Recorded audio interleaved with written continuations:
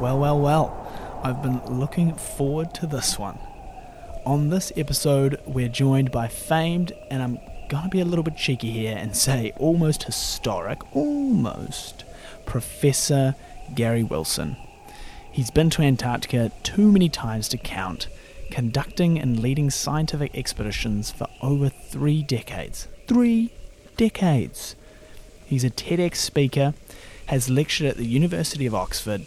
He's chair of the NZ Royal Society Committee on Antarctic Sciences, was recently made the Vice President of the Scientific Community on Antarctic Research, aka SCAR, which, just quietly, is a pretty big deal, a Blake Leader Award winner, and lots of other really fancy titles. But seeing as this is the longest episode of the series, we'll leave it at that. I'm sure you get the point. Gary's a climate legend around the world because of his work as a professor in the marine environment space. He's focused on marine geology and the marine geological record of ocean and climate change. If I could boil it down to one simple metaphor, he's like a natural world investigator, taking the climate events of the past, like the past, long time ago, creating trends and relating them back to today. And his job is to try and fill the gaps in pages of the book in between. Look, he can certainly explain things a lot better, and boy oh boy did he. Thank you, Gary, for this incredible chat. Took us a while to get into it, but when we did, I think we made some real ground in bettering our understanding and perspective on the global climate challenges and crisis we're now facing. I hope you enjoy this chat with Gary. For me, it was certainly one of the more significant ones.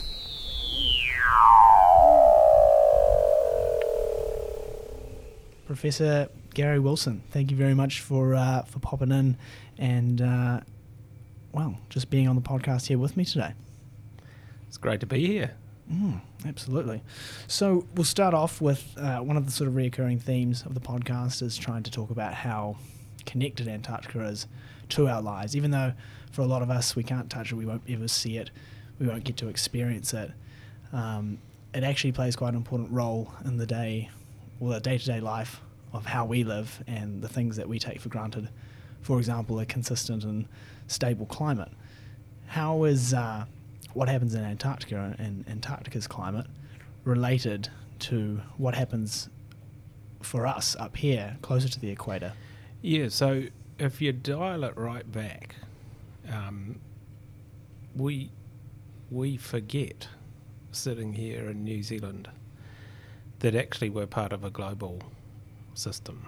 So we've got a big current running up the east side of New Zealand, but that's driven by Antarctica and received by the Arctic.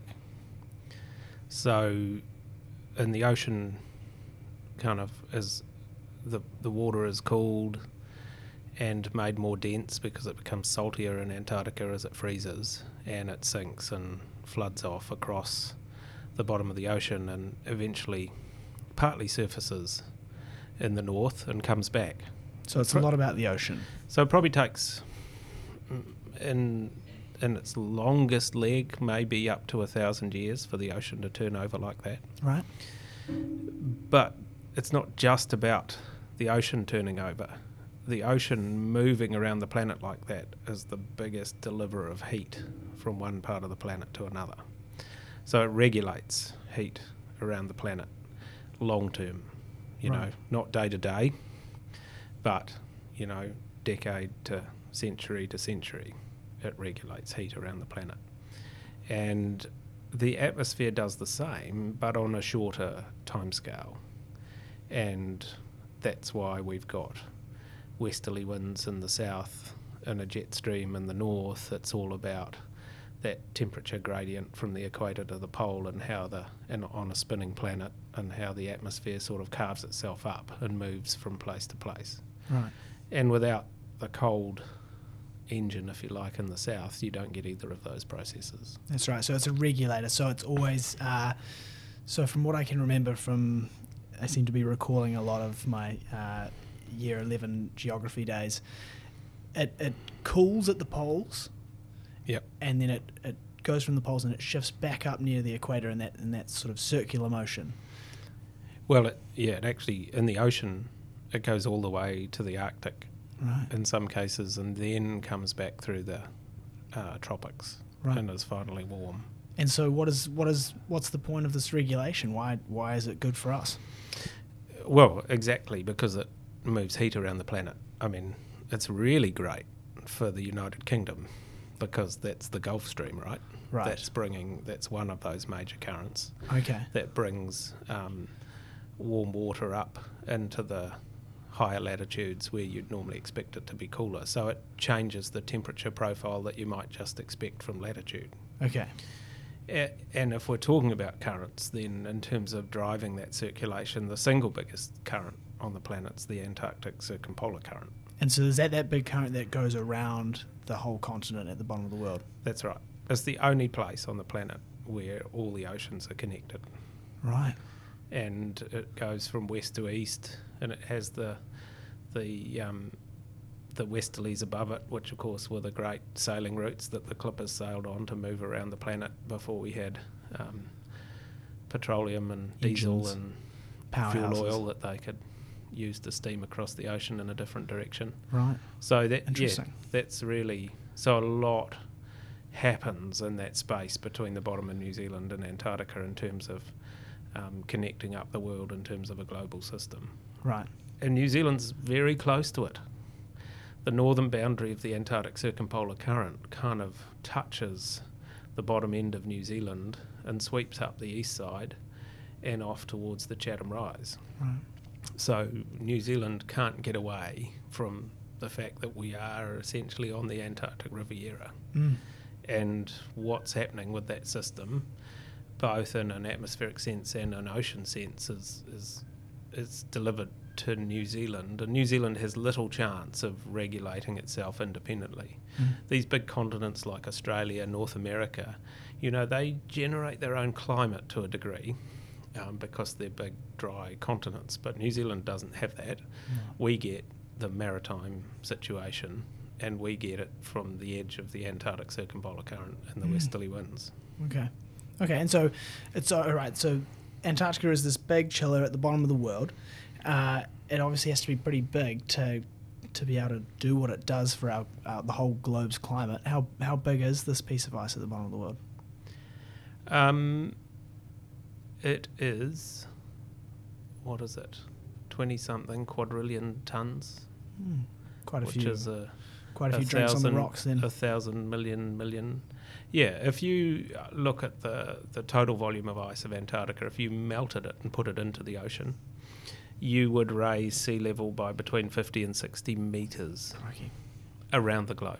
Yeah, the whole globe would just be sunk in a way. Well, yes. Up to 60 metres. There would be 60 metres more water in the ocean. How the land edge would respond to that has It's a very whole lot hard of to other assume, things yeah. that play into it as well. Okay. But that's huge. I don't think we need to worry too much about that. But I think what we do need to worry about is the fact that if you look more closely at this big cube of ice in Antarctica, half of it sits on a big continent of East Antarctica and the other half sits on the sea floor. Right. So it's connected to the ocean. Yeah. And it's much easier to melt ice when you bring it into contact with water. With water. Especially the fact that the water is warmer than the atmosphere is. So that's something one would worry more about because that is more responsive. And in fact, when we look at records of past behaviour, that has been the bit that's been highly responsive. Doesn't mean that the East isn't responsive, but we know that the West Antarctic, which is actually, if you're looking south from New Zealand to the east, and East Antarctica is actually to the west, if you're looking south from New Zealand. Got to remember we're on the opposite side of the planet from the Greenwich Meridian. Right. Yeah. See, this is where you really need some visualization of something to help out here, not just podcast audio. Is it? That's right. Oh, sorry about that. Yeah. So, why is Antarctica? We talked about how responsive it is. It's obviously a very sensitive place to temperature change, whether it's in the air or in the ocean. Why is it so sensitive? Someone told me that if you get 1 degree warming around the equator, that is roughly the same as 2 degrees warming at the poles. Yeah, it's at least double. So that, and we know that from looking at past temperature change. So we know that that's the case. That the poles warm to a greater degree than the equator. And if you think about the way the planet works, the current situation is that the Earth is tilted on its axis. So the poles are brought closer to the sun, if you like, than they might normally be if the axis of rotation were vertical. That's right. Okay. So that's the So it's actually quite logical. yes, Yeah. and that's what's interesting, and what is very surprising is that both poles normally, if we look at the geological record, warm equally to a greater degree than the equator. And at the moment, the Arctic is warming to a much greater degree, more than double the equator. But the Antarctic is not. And we don't know the answer as to why not. There are a number of factors that might lead into it that have been suggested, not all tested. One is the ozone hole. Ozone is a greenhouse gas, and there's a lack of it over Antarctica, so that's means that Antarctica may not be warming as fast. But of course, over the next 50 years, we'll see that heal up. Yeah. Another is simply how large and cold the ice sheet is. So it may have a greater degree of inertia. It might be to do with the fact that the circulation of ocean bringing warm water in has a degree of inertia to it, so that, eventually we know Antarctica will respond. The other is simply, we're dealing with this issue of let's talk about what we mean by climate change. I think that's useful here. Very much so. And that is the fact that we have cycles of climate. And climate is essentially the pattern of temperature, weather, winds over a period of time. So when we talk about changing climate, we talk about changing trends of temperature, we talk about changing trends of winds. It's the bigger picture. I think that's one of the biggest misconceptions when people think climate is related to weather events as such, but they're just an aspect of the overall climate. Yeah, that's right. Just because it's been warm in Dunedin doesn't mean that the planet's warming. Yeah. And when we talk about a warming planet, we tend to put a number on it. 2 degrees is what we'd like to limit it to from the Paris Agreement. Yeah. And that's 2 degrees on average, which probably means less than 1 degree at the equator and 4 or 5 degrees perhaps at the poles. Haven't thought about it like that. Yeah, so 2 degrees average might not be still so great for the poles, as we know, because the Arctic's already responding sort of irrecoverably. And at some point the Antarctic, we know, will follow. But that climate changes naturally. So, we have ice ages and we have warm periods, and we, 18,000 years ago came out of the last glacial, and over a period of about 10,000 years warmed up to the present Holocene. We call it the Holocene, the last 10,000 years. Yep. And so that happens naturally. And we know that temperature warms, and we know that carbon dioxide levels in the atmosphere increase. Right. When temperature warms. When temperature warms. That's pretty obvious correlation. The two move hand in hand, and they move slowly. So I talked about a 10,000 year period, though that's much quicker than it took to go into the glacial period. So it probably took more like 60 or 70,000 years to get into an ice age, and only 10,000 years to come out of it. It's much harder to make ice sheets than it is to melt them. Right. Yep. And then the melt, though, can happen quite rapidly. You know, when the northern hemisphere ice sheets melted at its peak, the sea level rise associated with that melt was about 4 centimetres a year, so 4 metres per 100 years at the peak of melt. So naturally these things can happen quite quickly. So we shouldn't be complacent in thinking, oh, it's a huge block of ice. It has this immense inertia. When it starts to melt, Right, yeah, it can has go quite momentum. rapidly. Yeah. That's right. So that's the natural system. These things happen in consort. But the current situation is one where we've decoupled it. Right. So rather than taking centuries and millennia to change the level of carbon dioxide in the atmosphere, we've done it in 1 century to a much greater degree than any time in the last million years. And we've essentially decoupled. We've really rocked the world with CO2, haven't we? Yeah, so we've decoupled the atmospheric situation from the rest of the climate system. So Right. when we talk about climate system, we mean, yes, atmosphere, chemistry, ocean, chemistry of the ocean, ice sheets. That's one big system. Yeah. And so we decoupled one bit. And what we're really trying to work out is how quickly is the rest of it going to catch up? Right. How long have we got? Or to what degree can we decouple it? And that's pretty difficult to answer from the geological record. What we can tell you is sort of how long, if you keep carbon dioxide at the level we've got in a sustained way, which the last time the planet did that was about 3 billion years ago, over the period of about a century or so, plus or minus, maybe several centuries, then the West Antarctic ice sheet was lost. Yeah, it's kind of the idea of realizing that we're playing with things so much bigger than us now. You know, it's so much more powerful than us. I think people think, oh, climate change, and it's just like, yes, there's more CO2 in the air now. That just affects maybe, I guess I'm getting less oxygen, maybe more CO2 in my breathing, things like that. But it's realizing that we're separating systems and we're changing systems of the whole climate and how the world functions away from any natural deviation that's happened before or any natural trends, etc., that we've been able to figure out using, obviously, the science that you guys do in Antarctica and looking at the ice. And so I think I love that point that you made, how it's like decoupling what would usually be a natural cycle from something now which is completely artificial in a way, isn't it? Well, it is, and we've not had these. And the normal, when I talk about normal climate variability, say for the last million years, the carbon dioxide has run between about 180 and 280 parts per million of CO2 in the atmosphere. Yep. And right now we're at 410. So it's already, It's double already vibes.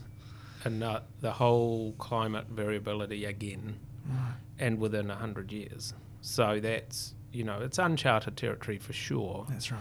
That doesn't mean we can't go all the way back in geological time and find warmer periods of the planet to try and work out That's right. how the system responds to that warmth. And that's part of what we do as scientists, to try and, as we look forward, it's like, oh, so we've done that. What now? What's going to happen? There's all this uncertainty.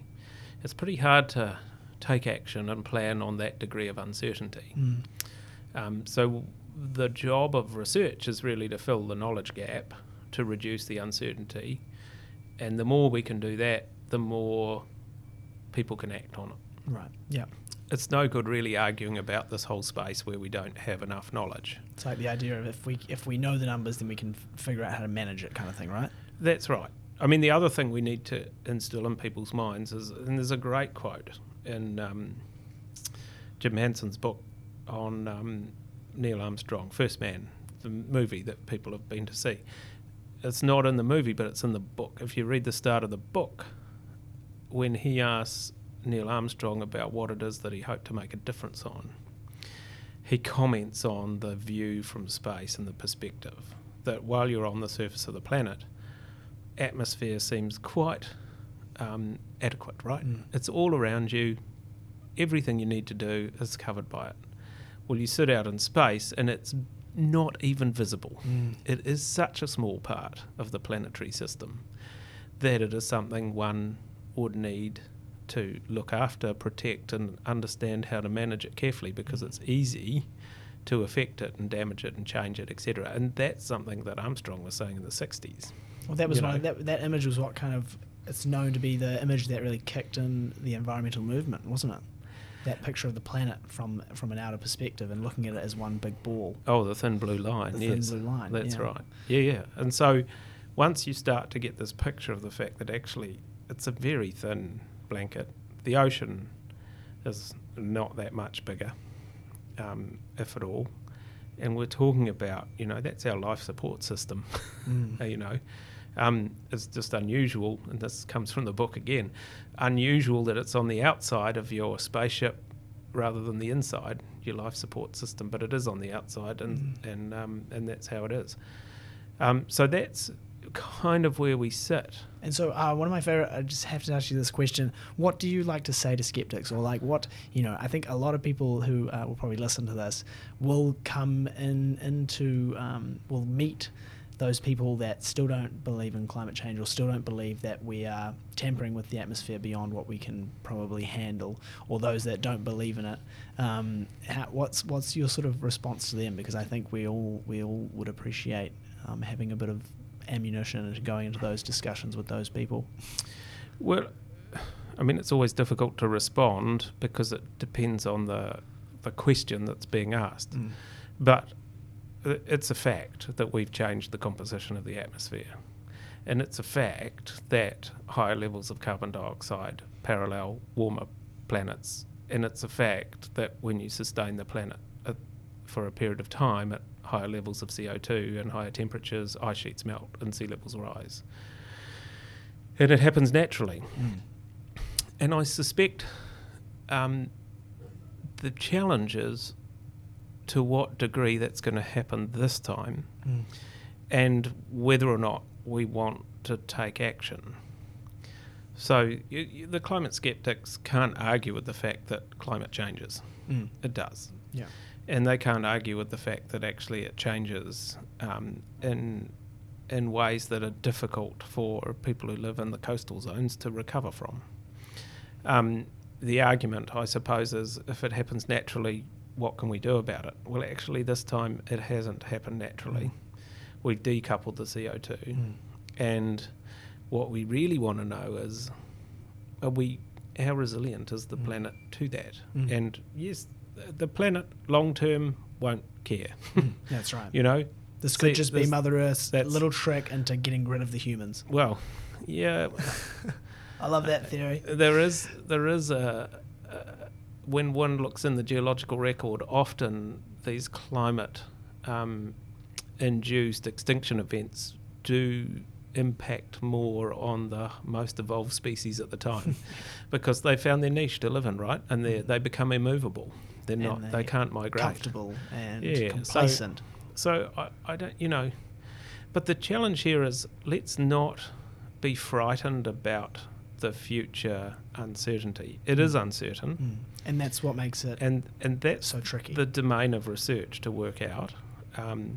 But we have some certainties right now, and we can act on those certainties. What are those certainties? Well, we know that we have increased carbon dioxide by burning fossil fuels and cutting down trees to 410 parts per million. And we know that we're increasing it by about 2% a year at the moment, if you look at the starting point being 300 parts per million, because that's the natural variability. Okay.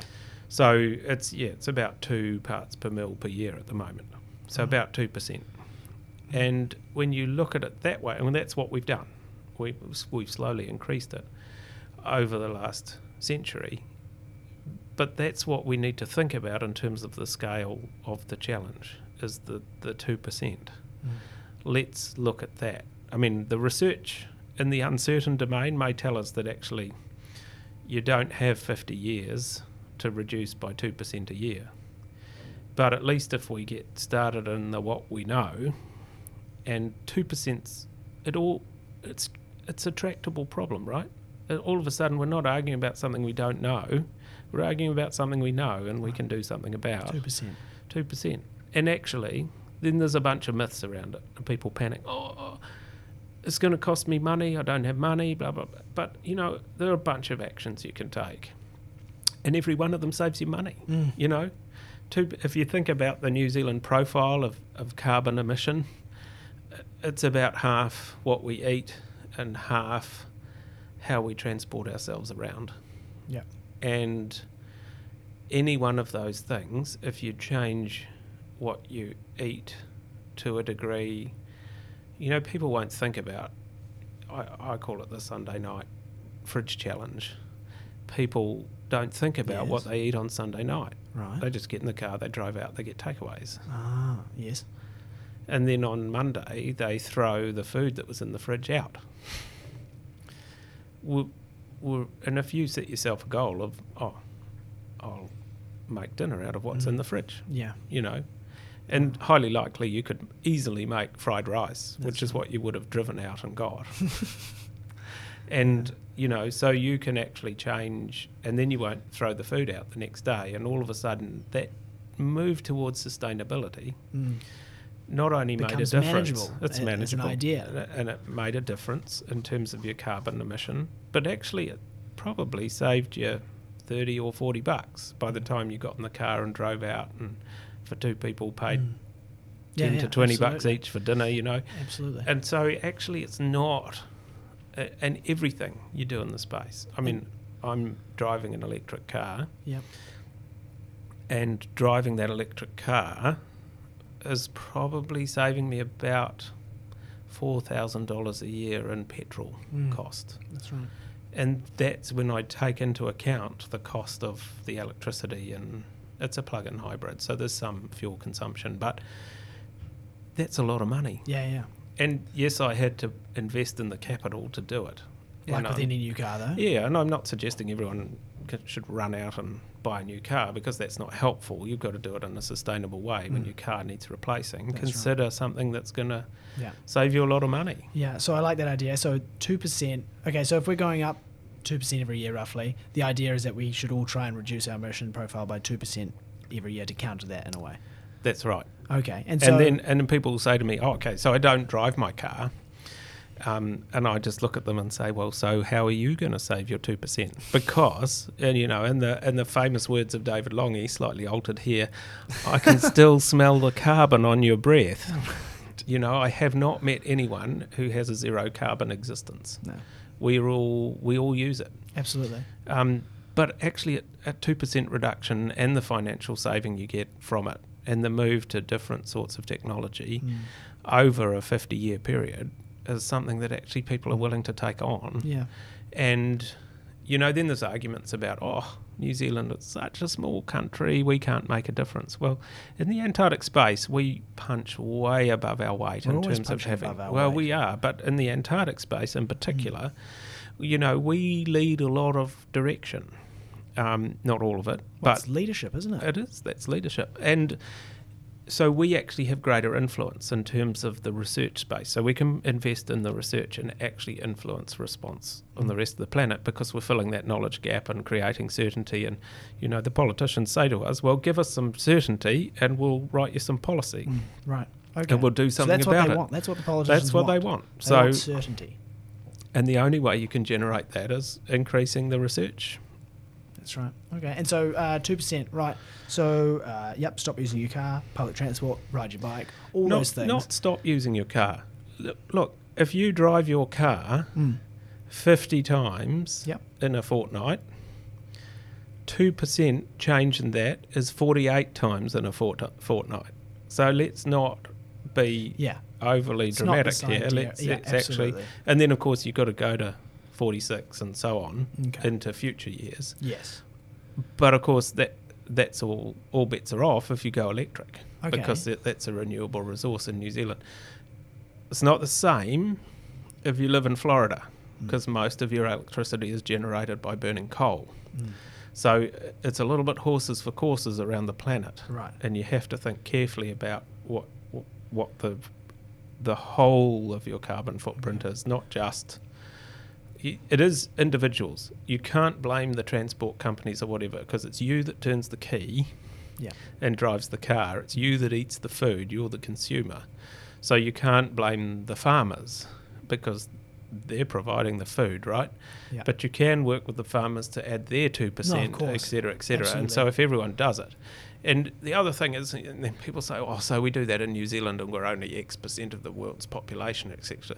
But actually, if you look at the OECD numbers per capita, we're the third worst in the world Oh, absolutely. in terms of our emissions. Yeah, we love to sort of be on our And high horse about it. And it is our transport. You know, we don't have as much public transport, etc., as other countries, and it is our farming. But it still means actually per capita, And those are we've got to lead the way. two because- easily identified areas to work on. Yeah.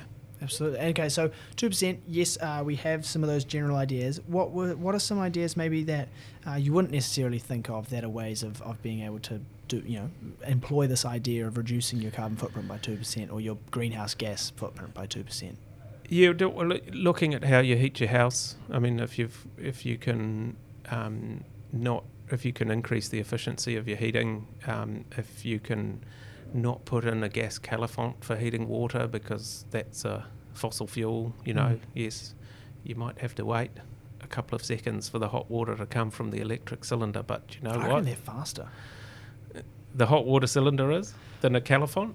No, a calefont delivers because it's right next to where you're I'm using thinking the about water. tea boiling. I'm thinking about boiling water for my tea. Yeah, electric kettle rather than using the gas stove. There's all sorts of technology available to you. Eating local, not imported goods. That's right. Eat in season. Less plastic just in general in your whole consumption of things. Well, plastic's an interesting one because it's not really that closely linked to the climate situation and CO2. It's another issue in terms of the fact that the planet's connected with ocean circulation, etc. Yes, there are big plastic slicks floating on the surface. Most sort of centres of some of the big oceans, most of the big oceans, in fact, have plastic in them that's just sitting there in this huge slick. Yeah. But it didn't come from the middle of the ocean. No. It got washed out of rivers and off the land washed into the ocean and then eventually accumulated in the middle of these big gyres in the ocean. So the whole thing's connected up. You can't just say, oh, it doesn't look bad here in New Zealand. Yeah, absolutely. It's interesting. I've been on the southern part of the Falkland Islands and walking along the beach, and there's plastic bottles that have Korean writing on them. There's plastic bottles that have they're from New Zealand. I even tripped over a huge kauri log that had, just been transported across the ocean and washed up on the beach there. We're very connected by this ocean, absolutely, and by the atmosphere and the climate system. So we can't think of ourselves as just being little old us. And New Zealand more than anyone, because actually we kind of get what we get out of the ocean and climate system. We don't have that much influence on shaping the global ocean and climate system, but we have to find other ways to influence through our international partnerships, working in Antarctica, things like that. Yeah, I feel like times are changing and will continue to change, and the idea of everybody needing to think of themselves as global citizens versus just national citizens all the time is definitely more relevant. Yeah, and interestingly, I mean, obviously it's a difficult political climate to be a global citizen at the moment with such nationalistic response to things. Yeah. But actually New Zealand can help take the lead there too. And Antarctica is this exemplar, right? I mean, it is governed collectively by the treaty members.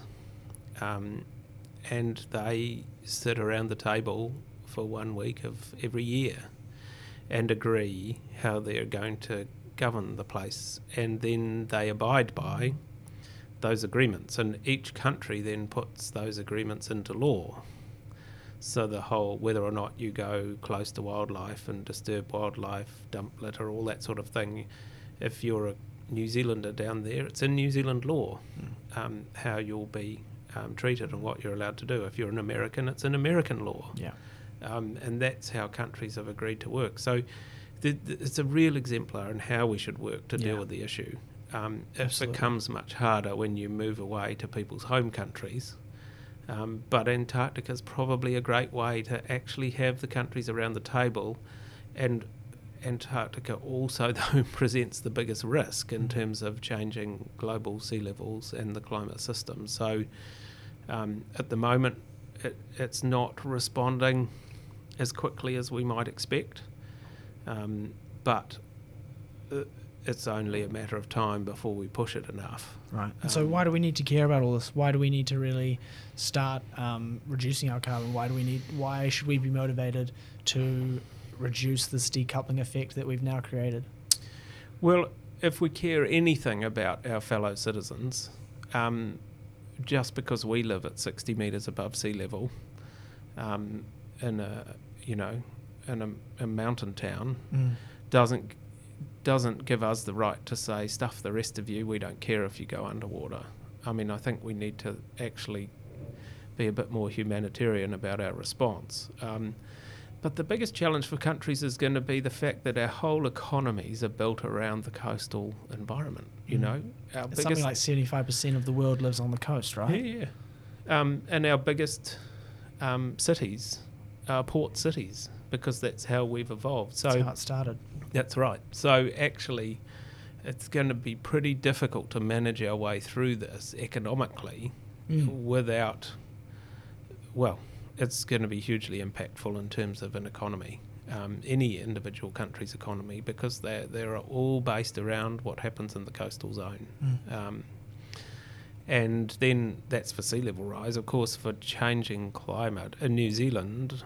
So what happens in climate change? It's something about, because it's a real positive feedback loop, as in once a lot of water goes into the ocean, more energy from the sun is going into the ocean. That is increasing water vapor. That vapor goes into the system, and that makes the storms more aggressive. I don't know exactly here, but what is it that makes climate change threatening for these weather events and climate? Yeah, so I mean, it's simply the energy of the system. So if you heat the system up, it has greater energy. Yeah.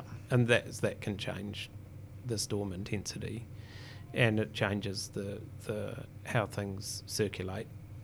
And so the whole system's really just energised. So that's why storms are bigger. But I mean, in New Zealand's sense, it could be more subtle. You know, Green New Zealand is all about rain.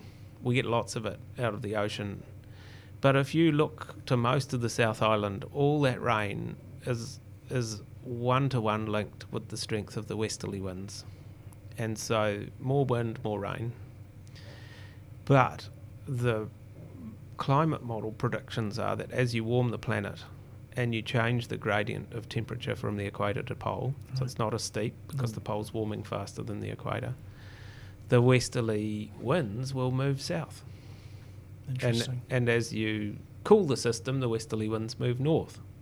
And if they're the source of the rain and bring the moisture, then, you know... we face challenges in that respect. So and it may be quite subtle. And that is the biggest problem of climate change. It's incremental. It's insidious, right? It's happening very slowly. And so we need speed as humans, it's not don't coming we? through the front door. We need disasters to make action happen. We do tend to respond best when we're at war. You know, that's some of the greatest inventions and some of the greatest humanitarian acts and some of the greatest collaborations between nations is driven by in extreme events like wars. That's it's right. crazy, really. We should be able to do that in peace times as well. But I think, you know... That's why we're talking about a climate crisis now, right? It's about trying to change the vocabulary from being like climate change, which is changing slowly but surely, to a crisis where it's like, right, it's happening now and we need to change to a mindset of make change now. Yeah, I don't know. I mean, I'm no specialist in the area of helping people respond to this issue, but I don't think it's helpful to panic people unnecessarily. I think it's better to actually for them to learn more about the situation. I look at it in terms of, okay, let's look forward, and there are all these uncertainties. Well, that's the role of research, to change that And if we look back, though, it's all fact. We know what we've done, and that's what we should start to act on. And that's where the 2% comes in. Let's deal with that, because we know it. It's factual, and we can do something about it. Looking forwards, the degree of uncertainty makes it difficult. What do we do? How far is it going to go? How far can we go? Can we push it? You know, how much resilience does the natural system have before it changes irrecoverably? It's really difficult to act on that stuff. It's much easier to act on the bits we know and help people get more knowledge around the bits that we don't know, the sort of uncertain future. But let's we know that we've got to close the gap on that uncertainty, so we've got to put it into research effort.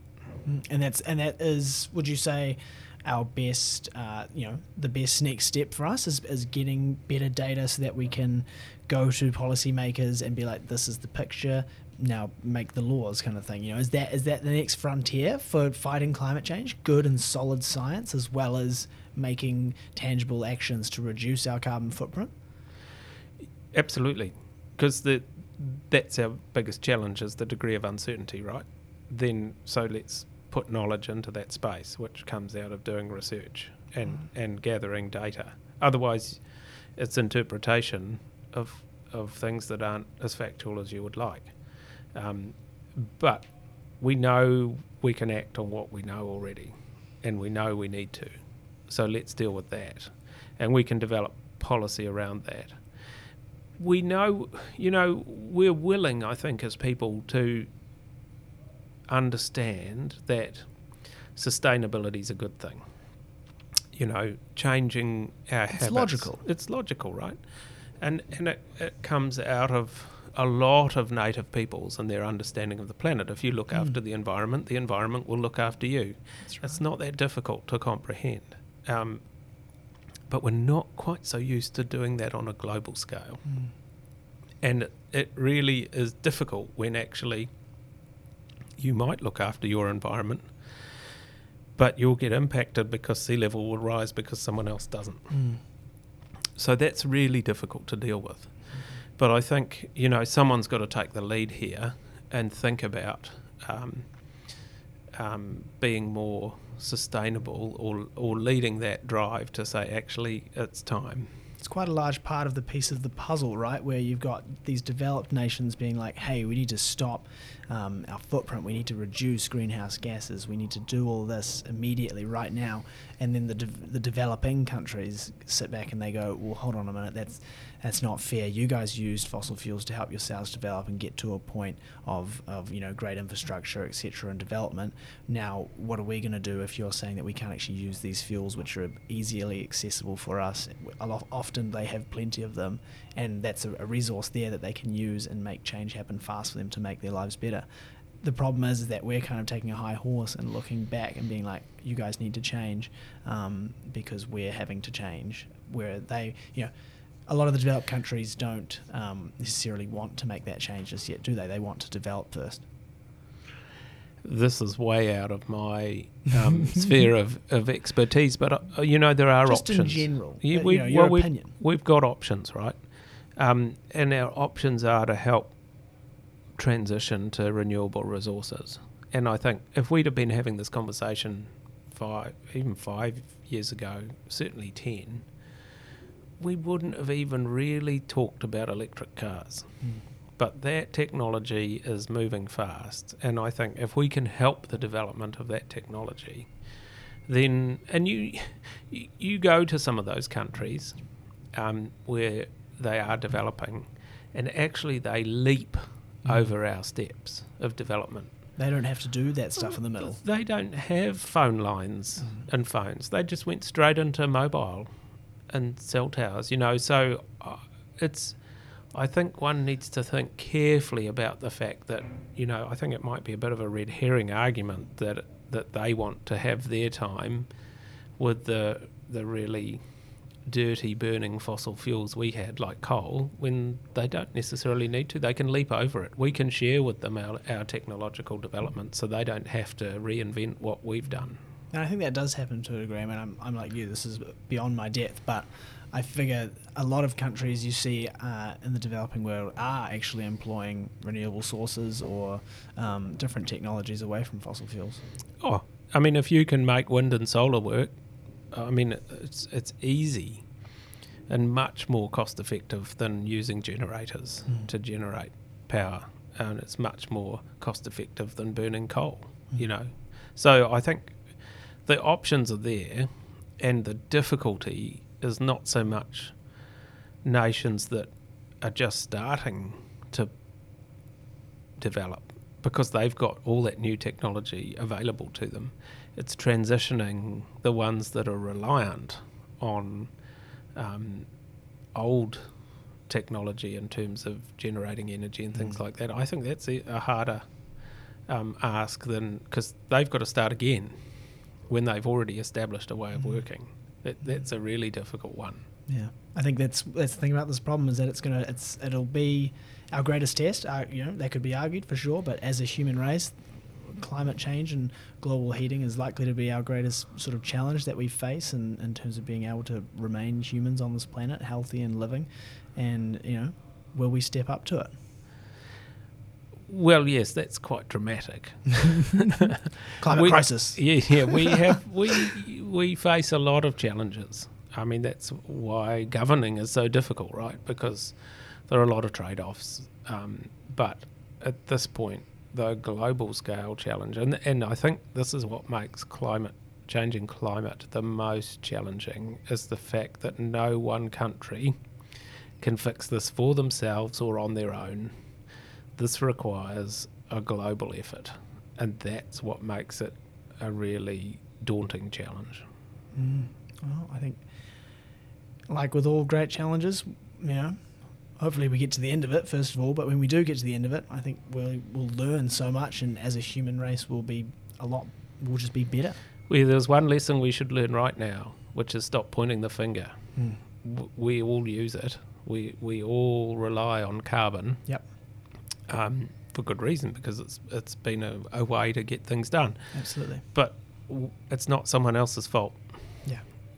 We all can change our habits, and we can all change our habits by 2% a year, and that's the place to get started. Absolutely. Oh, Gary, thank you so much. That was outstanding. All the best with the rest of your scientific endeavours down in Antarctica. How many trips have you had down there now? Just finished my 30th season, so that's 30 years. Ridiculous. I've spent more than, probably close to 4 years of my life in Antarctica. Thankfully, I haven't wintered, because I think that would be really difficult, and that's not what I go for. I go to, do the science and get it done. Find the new Use information. the daylight. That's right. Oh, perfect. Thanks so much, Gary. Great. I couldn't think of a better man nor a better chat to finish the series with. Seems crazy to say, but that's a wrap. If you've joined us for every episode, my hat's off to you, seriously. I'm stoked you found value in it. It's been a wild ride making this series, from the pre-Antarctic phase to the actual mission in Antarctica and the whole post-production process. I couldn't have done it alone, and I'd like to thank all those who have helped turn this idea into a reality. To all my fine guests, to the organisations that made this trip to Scott Base possible, the Sir Peter Blake Trust and Antarctica, New Zealand, to Sons of the South for the best merino gear ever, to Mako Road for the use of their fine tunes, and to those who have worked in the background. A special shout out to my man Seth Murray. Thank you. Nobody gets anywhere without the help of others along the way. The more we can all help each other, the better off we'll all be. I'm still struggling to digest everything I've learnt and experienced over the last couple months. That will likely continue for a while. But I thought I might try and consolidate on an idea that really came across throughout. I think what has been the greatest learning of this project is how connected our world is to itself. The podcast project has reinforced the belief that every environmental system that the Earth has to support life on Earth is interconnected to one another.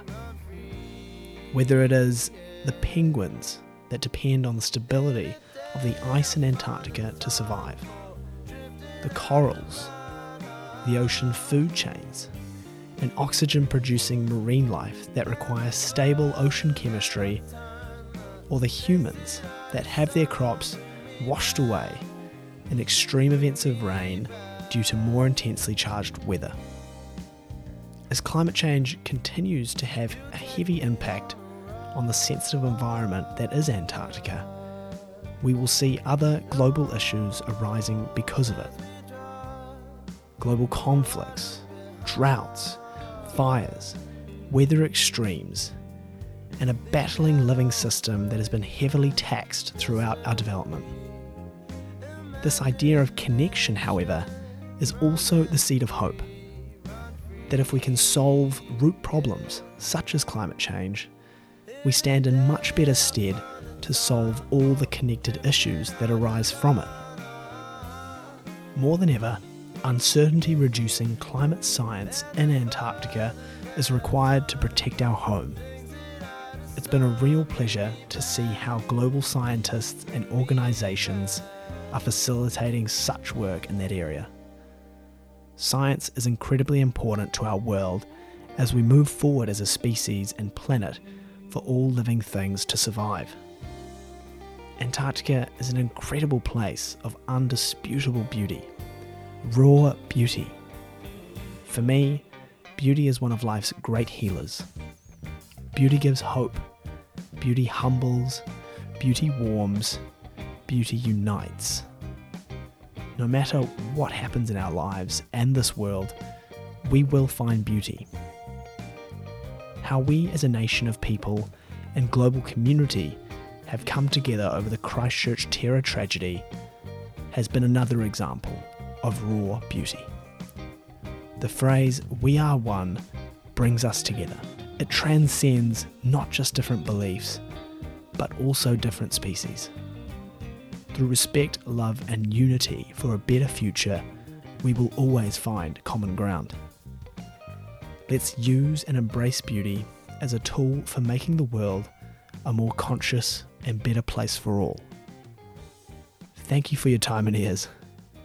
And for one last time, here's to Antarctica.